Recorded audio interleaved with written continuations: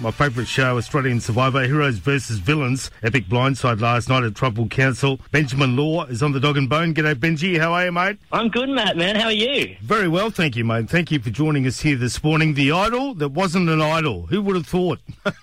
How funny was that storyline, right? Like, when you think of this fake idol that has gone from Simon's butt crack into Flick's hands, into my demise, while also being played in front of the only player who could have told Flick what it actually was. Like, forget Shakespeare, that is pure storytelling, right? It certainly is. Ben, Flick or Matt, we thought were on the chopping block. It ended up being you on the chopping block. Did you see it coming, Benji?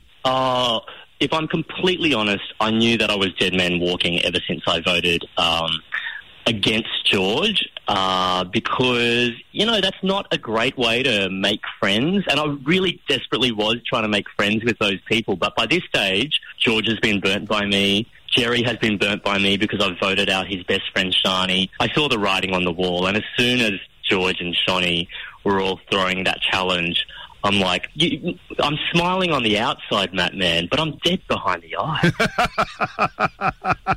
No doubt about it. I love the way you played the game, though. It's a terrific series, a terrific season on Australian Survivor. I've been absolutely loving it. How do you feel about it, mate? Oh, I've been a huge fan of Australian Survivor ever since it started. And just to be part of this franchise, just to be part of this show was such a huge privilege. And nothing really prepares you for being actually in the game itself. You know, you can watch as much as you want. You can study the gameplay, all of that. But it's intense out there, and I had the best time. But it's actually, the second joy is actually watching the show back, actually seeing what happened for that hectic tribal council that was the stuff of myth out there on the island. But of course, half of us didn't get to see it. And now that you're seeing things unfold and unplay, I feel like a fan all over again. I'm like, wow, this is, like you say, probably the best season of Australian Survivor yet, because I don't think we've had a more hectic, memorable cast of characters.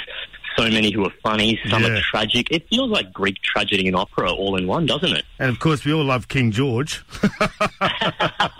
King George. Have you ever seen anyone like him on TV? No, never. Absolutely irreplaceable and singular, isn't he? He certainly is, mate. There's no doubt about that. What do you reckon is the most difficult thing about competing on Australian Survivor? Oh, there's the hunger, there are the mosquitoes, there are the crabs crawling over your face at night, there are the fact that people snore and they spoon up against you without your consent during the night.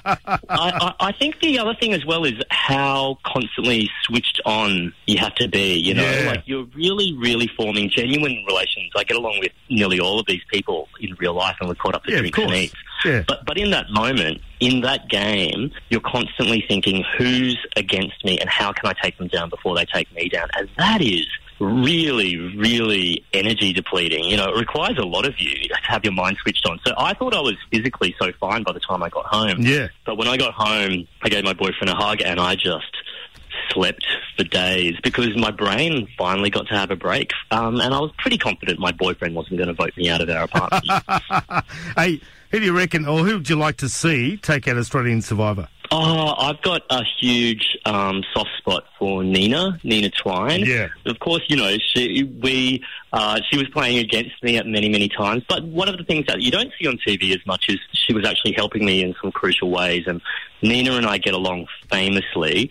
And I think when you come from Survivor, and she is the daughter of a two-time winner of American Survivor who won as a villain in Samoa, I think that would be an amazing arc for her if she won in Samoa as a hero. Yeah, terrific stuff. Australian Survivor, Heroes versus Villains, and it continues tonight, 7:30 on 10, and also 10 Play. The great Benjamin Law, thank you so much for your time this morning, champion, and no doubt we'll catch up again at some stage. Thanks, Matt, man.